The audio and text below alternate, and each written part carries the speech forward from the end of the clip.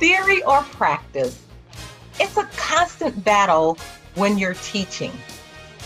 I'm Dr. Joy Patterson, the Director of Educator Preparation at Governor State University in the College of Education. And I'm Dr. Amy Viaclia, Governor State University Assistant Professor of English Teacher Education. In Teaching and Learning, Theory versus Practice, Dr. Joy and I will duke it out over whether theory or practice wins the match. Yeah, I can't wait. So whether you're a teacher, an education leader, or looking to learn more about the field, you can hear from industry experts on education topics. We invite you to be the judge as we box it out. Stick around to find out who wins this week's match. Good morning, Dr. Joy. Good morning, Dr. Amy. How are you? I'm doing well. You know, we've talked to school administrators, we've talked to teachers, technology people, we've talked to higher ed.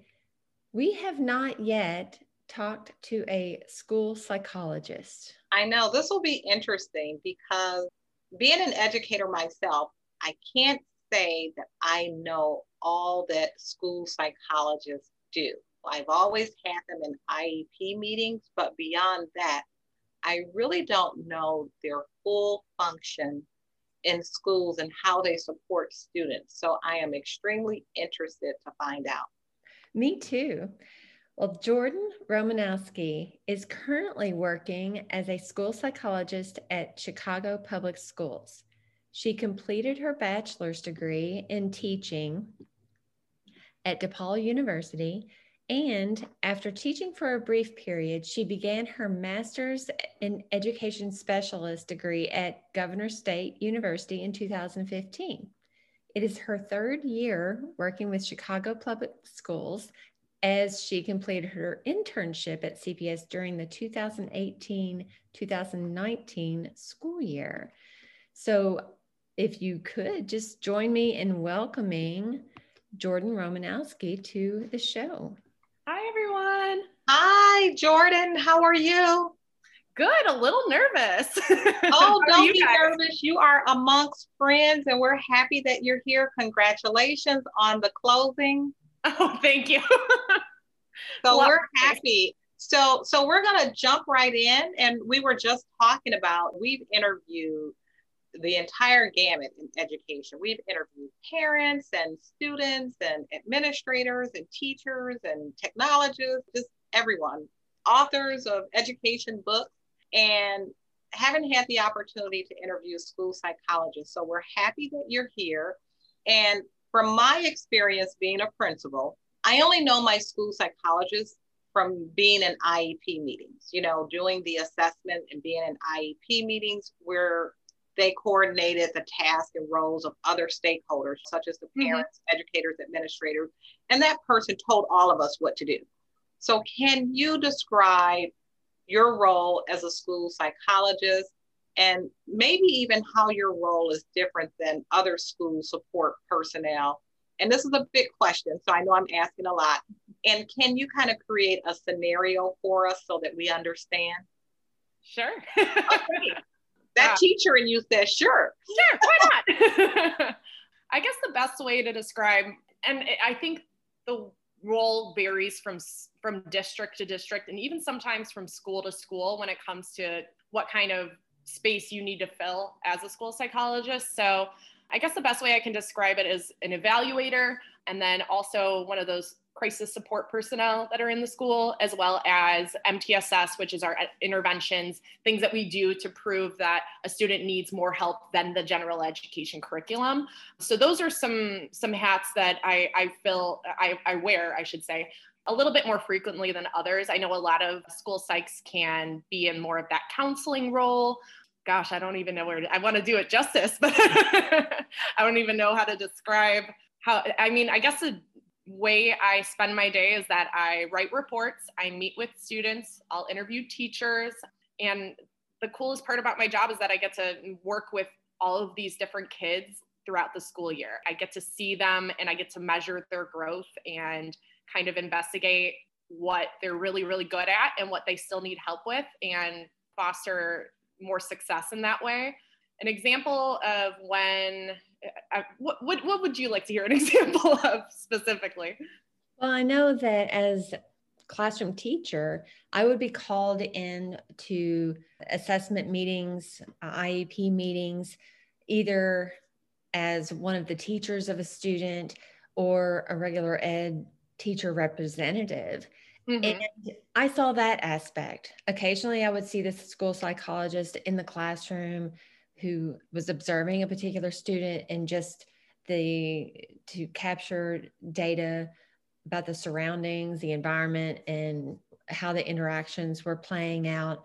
So that's really my only experience. And it's really interesting to hear you talk about being able to work with kids. And if you could tell us just a little bit about what that looks like in comparison to what maybe a school social worker would do. Okay. Yeah. I mean, the school social worker has a lot of kids on their caseload. The school psychologist might have like a handful, if any. A lot of the things that I work on, a lot of executive functioning, a lot of on-task behavior. Social workers, they also work on those things, but they mostly work on that social emotional aspect. So they want to help students work cooperatively with each other, take turns, learn how to ask for help, advocate for themselves, knowing when it's a socially appropriate time to do one thing versus when it's time to sit and listen and kind of pay attention to what's going on in school. So I guess that would be one difference between the psych and the social worker. And I think the social worker is also probably more of the go-to when it comes to like a crisis with a student, whether it's suicidal ideation, homicidal ideation, those kinds of things going on, which unfortunately do happen in the schools, especially during the time that we're in.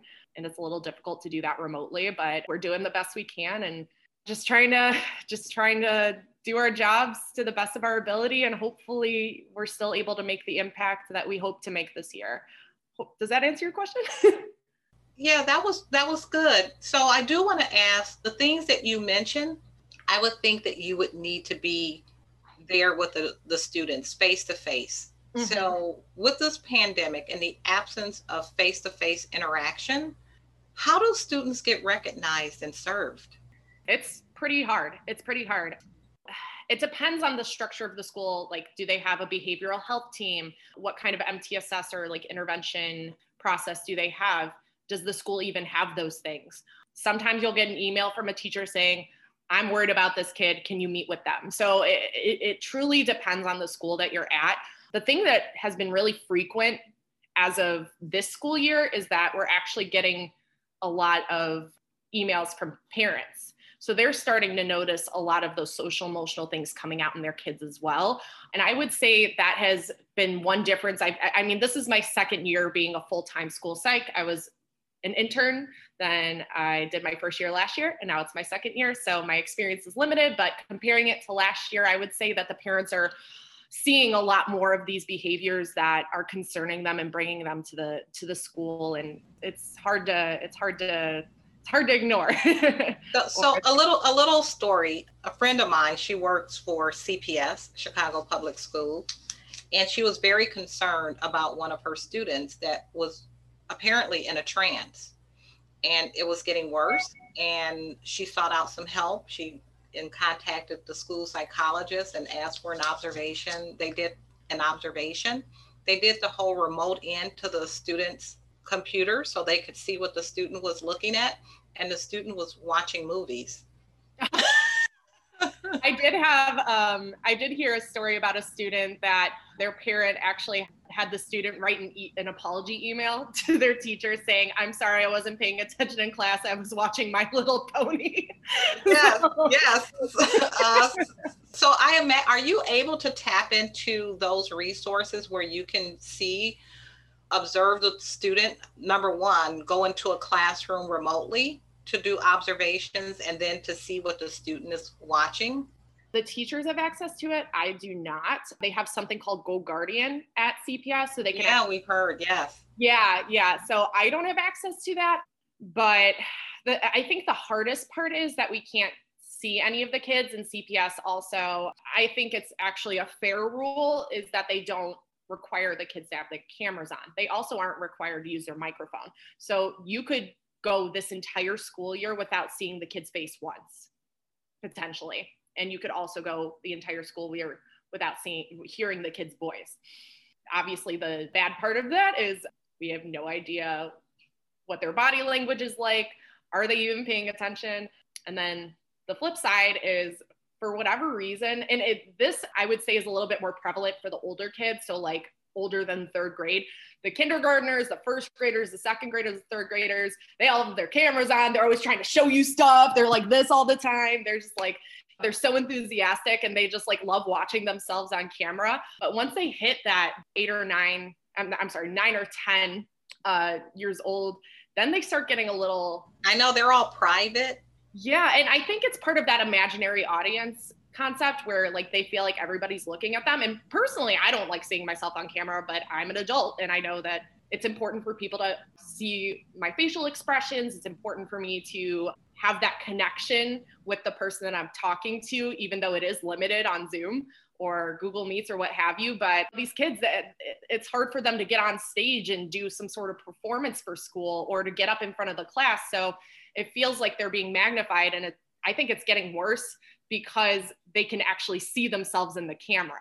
Sometimes I try to hide my little self view because it just makes me feel a little better sometimes. But that's kind of what I attribute it to it. I know that there is one student in particular that I worked with this school year that actually was so anxious about being on camera that he was prompted to put his camera on, and then he like wouldn't answer. And then his mom emailed the teacher later on, was like, he like was stuck in the bathroom. He was getting like really, really sick. Like there's two sides to it. So it's really hard to have that happy medium. And there's something that I'm working with the teachers on.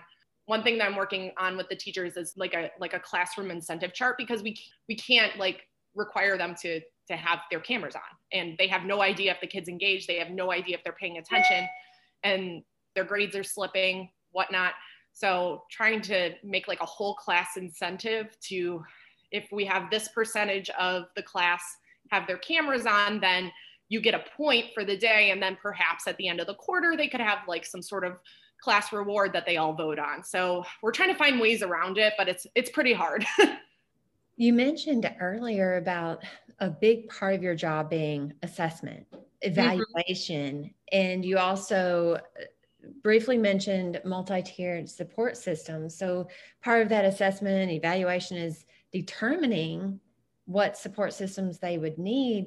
First of all, maybe talk a little bit about the assessment and evaluation piece, but also how has that changed in this remote setting? A lot. So I would say that my assessments have changed immensely. And because I don't know, it's just been so strange to kind of adapt so quickly when I just learned how to technically do this job. So we're moving towards more informal assessment. And I'm very grateful that I at least have the experience that I have and have learned all of that flexibility that comes from being a school psychologist. I used to want to know, I'm the kid that wanted the rubric.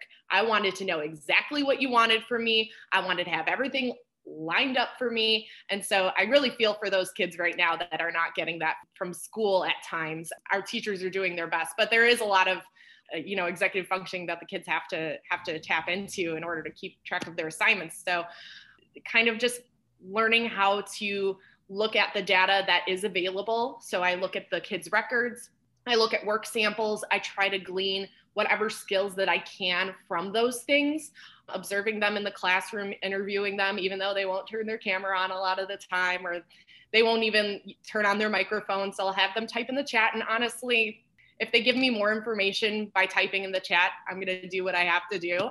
I give them some informal assessments. So curriculum-based assessments are a really good tool for those of you that are like, I'm not sure what kind of, at least some sort of standardized assessment that can be given remotely that's free is Easy CBM. And if you want to get the Teacher Deluxe version, it's $40 for the whole year. And then you get like 200 students that you can add. And it gives you assessments for benchmarking from K through 8. So it's pretty great. And one of my schools actually shares an account. And so I'm able to log into that account, see what kind of data has been collected, and then I'll pull a student and I'll give them maybe like a passage reading fluency measure, a reading comprehension measure, a math measure, and then whatever skills those things cover, I'll analyze what kind of problems they got right, what kind of problems they got wrong, and then I'll write my report based on those skills that they were able to show me, in addition to the classroom data that the teacher was able to provide to me. Rating scales are also really telling, especially because the parents have a really close view as to like how their students are behaving at home, and they see how they're behaving when they're doing schoolwork. So it's really, really nice to at least have that input. You know, I get the teacher input as well. So it's a lot of different pieces, and it feels like you're putting a jigsaw puzzle together. It almost feels like, I don't know, Tetris or something. You're trying to make all the pieces fit. But it's been a really enlightening experience, because I feel like it's taught me to be way more flexible and to become more creative in my job. So I love assessment. So I'm liking this part of the conversation. I love it too. But also I think like our listeners are learning a lot, because they just don't know what some of the school support personnel do. So if you recall, and you were there when CPS had a strike last year. Yeah. Poor kids, a strike and then a pandemic. And so there was a strike, and most of what was said about the strike is that they didn't have enough support personnel. That includes people like you. Mm-hmm. So in knowing that, do you feel that you were spread thin and in meeting the needs of the students? What was the situation where teachers really felt like they needed to strike? Was too much weight on the teachers? There wasn't enough Jordans and hired? I don't know about Jordans. Well, I would like to know, I would like to meet one person in education, first of all, that does not feel spread thin at some point in their career. I would like to speak to one person that does not feel that way. I think that's all that is what causes us to be flexible and creative. However, we saw a lot of the things that our students needed. They needed smaller classrooms in order for the gen ed teacher to reach the amount of kids that are in that classroom, and that they want to make sure that there are kids that are not going to slip and fall through the cracks because you have 35 kids in a classroom. We also don't have, and this is becoming really apparent during the pandemic, is that we also we don't have enough room for the kids that could potentially go back in person in order to keep them safe in terms of spacing out in the classroom. They recommend 6 feet apart. Some classrooms they can, but it's not all of them, it's making a lot of the inequity that happens within the district a little bit more clear. And I know that's the goal of the district, is to become more equitable. In terms of like the related service providers, a social worker in every school, a nurse in every school, those things, I feel they are non-negotiables. Even though those are not my roles, I know my students need them. If a kid has an asthma attack one day and the nurse is only there on Wednesdays, like how is that going to work? You can only have asthma attacks on Wednesday? Is that, or you can only have a crisis on Thursday, half the day? Like we just need more personnel to meet these needs, because that's just not how life works. You don't get to choose when your crises are going to be. You don't get to choose when you have a health concern. So I think that's more so what we're trying to move towards, and fighting for that because we know that's important for our students, even though it does not necessarily mean there's going to be more school psychs in each school. Hopefully we move in that direction during the next contract or within the next 10 years. I hope that that's the direction that we head. You know, one of the things I thought is one thing to say, okay, yes, we need enough support, but are there enough candidates in the school psychology program to even fill that void? Right. So even if your district wanted to, can they? Right. And that's another thing. I think there is not a lot of awareness of what a school psychologist is. I think a lot of people know what a counselor is. I think a lot of people know what a social worker is, a nurse, speech pathologist even. Not to say that one's better than the other, but I do think school psychology is not a very popular field, just because of, I guess, the nature of the job that it was. I think they were kind of the guest in the school for a very long time. And the direction that we're trying to move with school psychology is we want to be more involved. We want to get involved with the behavior aspect, the social emotional. We want to do more than just test. Even though that is a majority of our job, we want to be the ones that if someone's out sick, we're here for you. Social worker's not there on that day, you can call me. The more people that are trained about social emotional and crises and all of those different factors that do affect our students' ability to access their curriculum, the better. So I think that was a really nice part of what GSU kind of taught me in my studies, is because I studied as an educator. So most of the psychologists back in the day were more so trained in psychology, which makes sense. But now we're getting a little bit more trained in the curriculum first and then learn that school psych role. And yeah, I think that's pretty much the gist of it. So you mentioned Governor State University. Yeah. And Jordan, you could have gone to any other university that you wanted to. Mm-hmm. So what makes your training at GSU so different from what you've seen at other programs? And what are your big takeaways? You know, the first thing I think of when you ask that is my mom's experience when she first studied at GSU.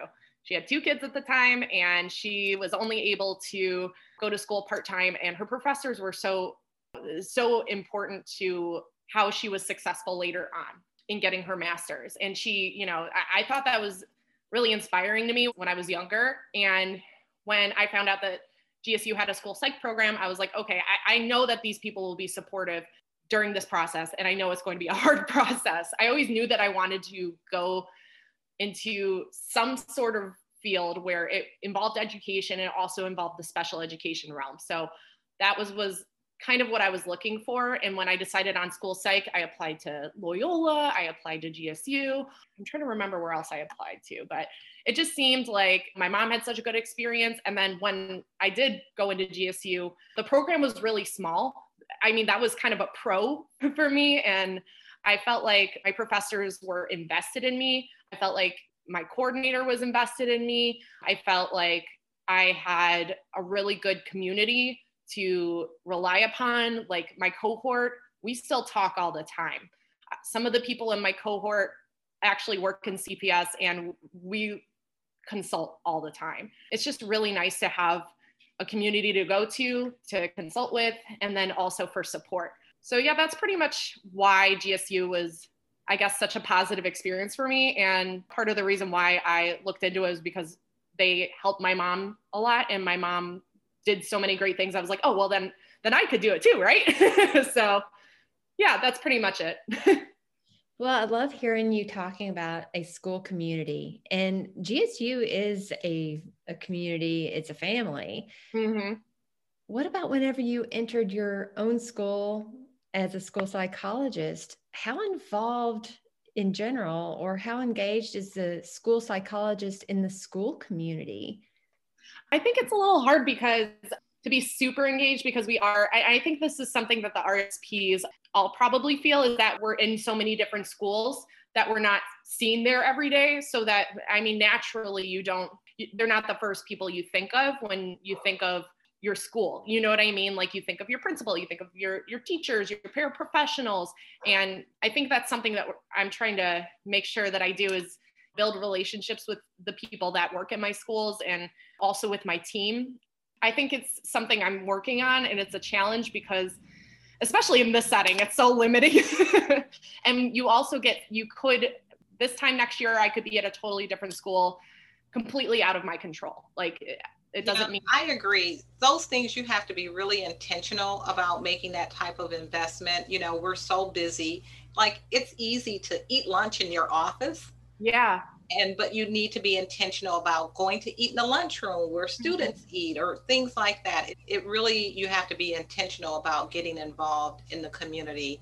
And I imagine it's harder for you when you serve multiple schools of trying to make that investment. So I'm happy that that's on your things to do list of being more involved. So I just want to tell our listeners, we're listening to Jordan, and I want to say Myra Bali, but it's not. It's Jordan Romanowski now. Romanowski. Mirabali is my middle name though, because I couldn't let it go. Yeah, Romanowski, and and Jordan is a school psychologist, and we're talking about how her role as a school psychologist and how we fill these voids and how we service students in schools. So thank you, Jordan, for being here. You were saying an acronym earlier, and I don't know that acronym. It started with an R. Ooh. R something P. What did you call yourself? Oh, RSP, Related Service Provider. Related Service Provider. Yeah. That's for me. You know, in education, we have lots of acronyms. So we have. Yeah. My husband complains about it all the time. He's like, I don't know what you're talking about, Jordan. So speaking of being so busy, and it's hard to kind of insert ourselves in the community, tell us how you maintain self-care and keep from burning out. We're finding that teachers are only putting in a 3-year stint. School psychologists are finding private practices and things like that. So what are you doing? It's because it seems like you just love your job. You still love your job. So what are you doing for self-care and to keep yourself from burning out? This is something that I think we all kind of struggle with at certain points. But as of this year, a lot of downtime after 8 o'clock. At some point, you got to cut it off. There's always more work to do, but if you want to wake up fresh the next day and do your job effectively, there's got to be a cutoff point. Obviously, there are some nights I'm working still, but I also try to reserve my weekends for just spending time with my dog and my husband and my friends on Zoom right now. And exercise, things like that really help me kind of just stay centered. But it's a little harder this year because we're stuck in one place. Yeah, tell us about it when your is here and you're still attached to it. Yeah. And for me, working has become a hobby. So if I'm not working, what else am I going to do? Exactly. I will say though that the thing that has been keeping me going is that like I still get to meet with students one-on-one. I still get to work with them, even though my job has changed. That part hasn't. And I meet so many really cool kids, and I really do love the evaluation process. I think it's so cool. It's very nerdy of me, but I think it's really nice to see a kid's progress and then to help the team figure out what's next for them to make them more successful. That accompanied with the self-care piece is the thing that's been keeping me going this year. Well, tell us more with these individual meetings with students. Are you seeing some effects of this isolation that we've had for however many months it is now? Mm-hmm. Yeah. It's been 10 months, Amy. 10 months. 10 years. Long time. I don't know. It's almost a year. It's January 44 right now. I don't know. Right. Yeah, and they're saying that there's a lot of social emotional effects, negative effects. Suicide rates are going up, things like that. So yes, tell us what you're seeing. Yeah, it's hard. I feel like a lot of kids are just so isolated from their peers, and we're seeing a lot of regression in their social skills. I think that it does contribute to the fact that they don't want to put their camera on at times. I think that they're just like, they feel very alone, and it's really hard when you can't pull them from class and have a conversation with them. Sometimes I'll reach out to a student and I can't even get a hold of them. I have a student that I mentor at this time, and he legitimately just forgets. I reschedule every single day throughout the week. We meet at 12:30 on Mondays, and he just keeps forgetting. He's a delightful kid though, but he's just super forgetful. But I think that there are some kids that are not in good situations at home. And I think that might be the most concerning part to me, is because we're so limited in what we can do. I know that admin does some home visits when they don't hear from some kids. That's also another thing that we're noticing. That's something that I'm struggling with, is trying to make the kids feel heard and seen and supported when they're feeling a lot of chaos at home, when school is their safe place. So I want to extend this question. What would you propose, or what would you suggest teachers be ready for when those doors open, when students come back, students who may not have been able to engage fully in the services or have had some social emotional regression, what do we do? What do we look for? I just think patience is probably the biggest thing. I think you might be teaching things over and over again. They may not be able to pay attention as well as they used to. They may need more breaks. They may need more time with their peers. They may be trying to talk to each other the entire time you're trying to teach because they're so excited to see people their own age or just people outside of their house. They might be a little overstimulated. I would just be prepared for anything. Observe yourself and see how you react when you get to see all of the people that you miss. You know what I mean? And see if your thoughts are racing. It's probably happening to them. Their social skills, they may be acting more inappropriately. So making clear expectations for the classroom, maybe posting these are things that teachers usually do, but super helpful to post visuals outside of your classroom of the rules, maybe have them written out and put on the wall, have the students create the rules with you using their language. That's a hard question to answer, but it's something that I'm not sure if I'm prepared for myself, but I'm going to approach it. I'm going to meet the students where they're at, and just being as patient as we can is all we can do. Another thing that I think we should really keep in mind is that there are a lot of kids that are going through some loss right now. I know some kids that have lost their parents due to COVID, and it's something that I feel like I wish I could do more for, but I can't. And I think that a lot of kids I would just expect them to need that assurance from you and that rapport and that support. And it's going to be a long road, but we got the tools. We'll make it work. I think that the kids will just be so happy to see their teachers. Their teachers mean a lot to them. And I think that hopefully things will get better soon and we'll be able to be in the classroom. I do have a question. We hear the adults, we hear the teachers and the school support personnel have these debates about returning to school and when the best time is to return because of safety. I just wonder what we're asking students about how they feel when you mention their students that have lost loved ones. And how do these students feel about returning to school and putting themselves or potentially their families in unsafe situations?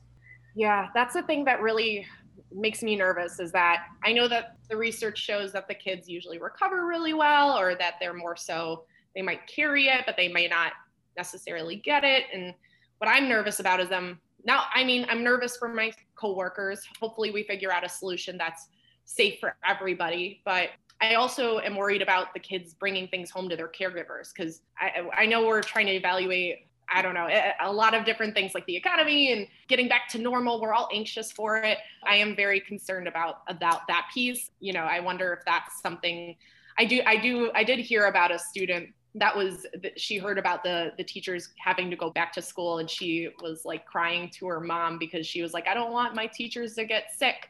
So that was really sad. In terms of like how the kids feel working remotely, most of them hate it. I know. Hate it. Yeah. Well, most of us hate it too. Exactly. They want to go back to school.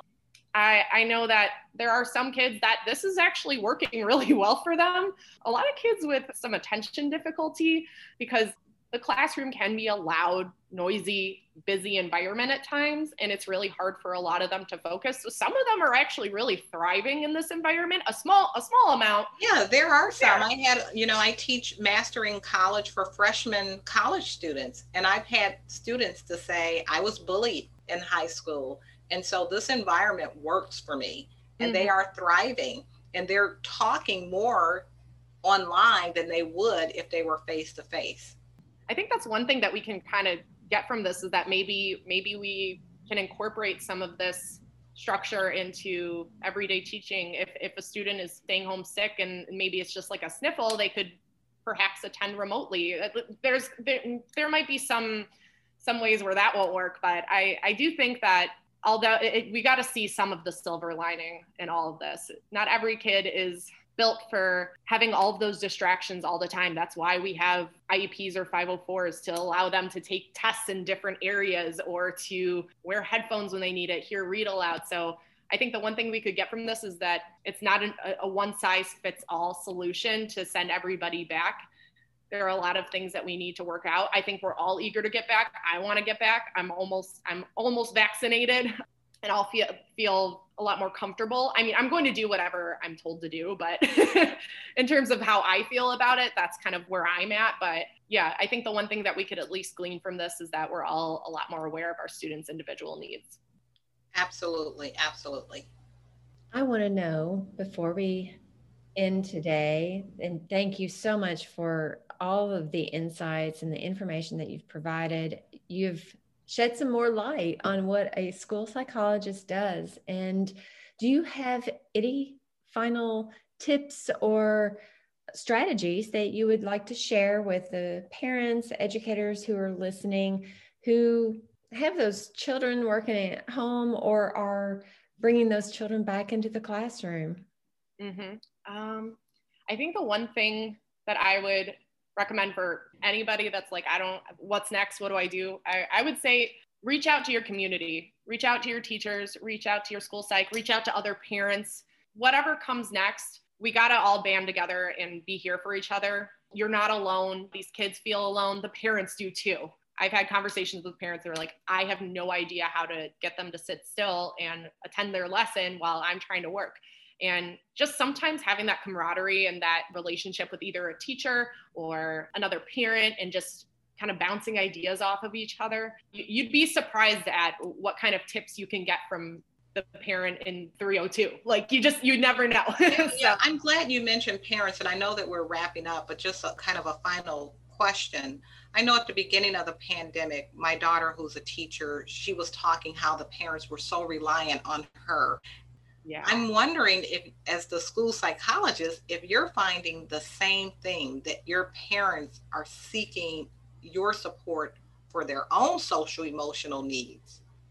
Yeah, we actually held like an after school, I don't know if I would say it's like a PD, but ways to take care of ourselves and also foster self-care for our kids while we're remote and while we're in this pandemic.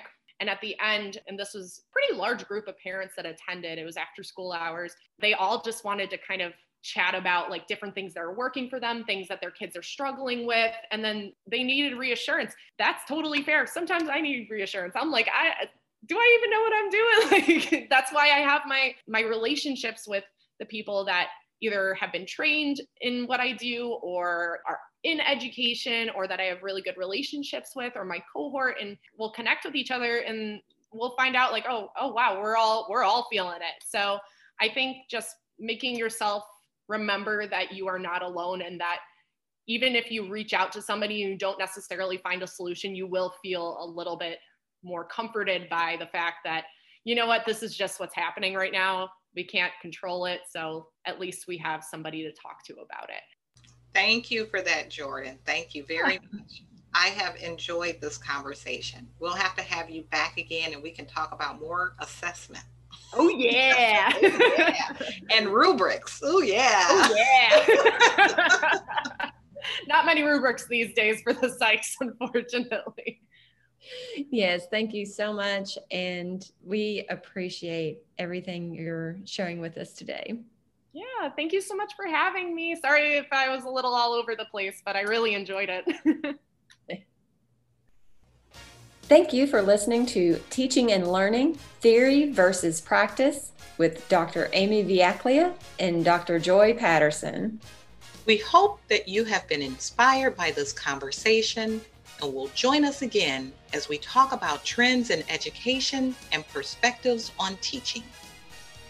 We welcome your comments and feedback. What conversations are you interested in hearing? We'll leave it up to you, our listeners. Did theory or practice win the match? I think it was theory probably this time. Practice. Until next time, we're Dr. Amy and Dr. Joy.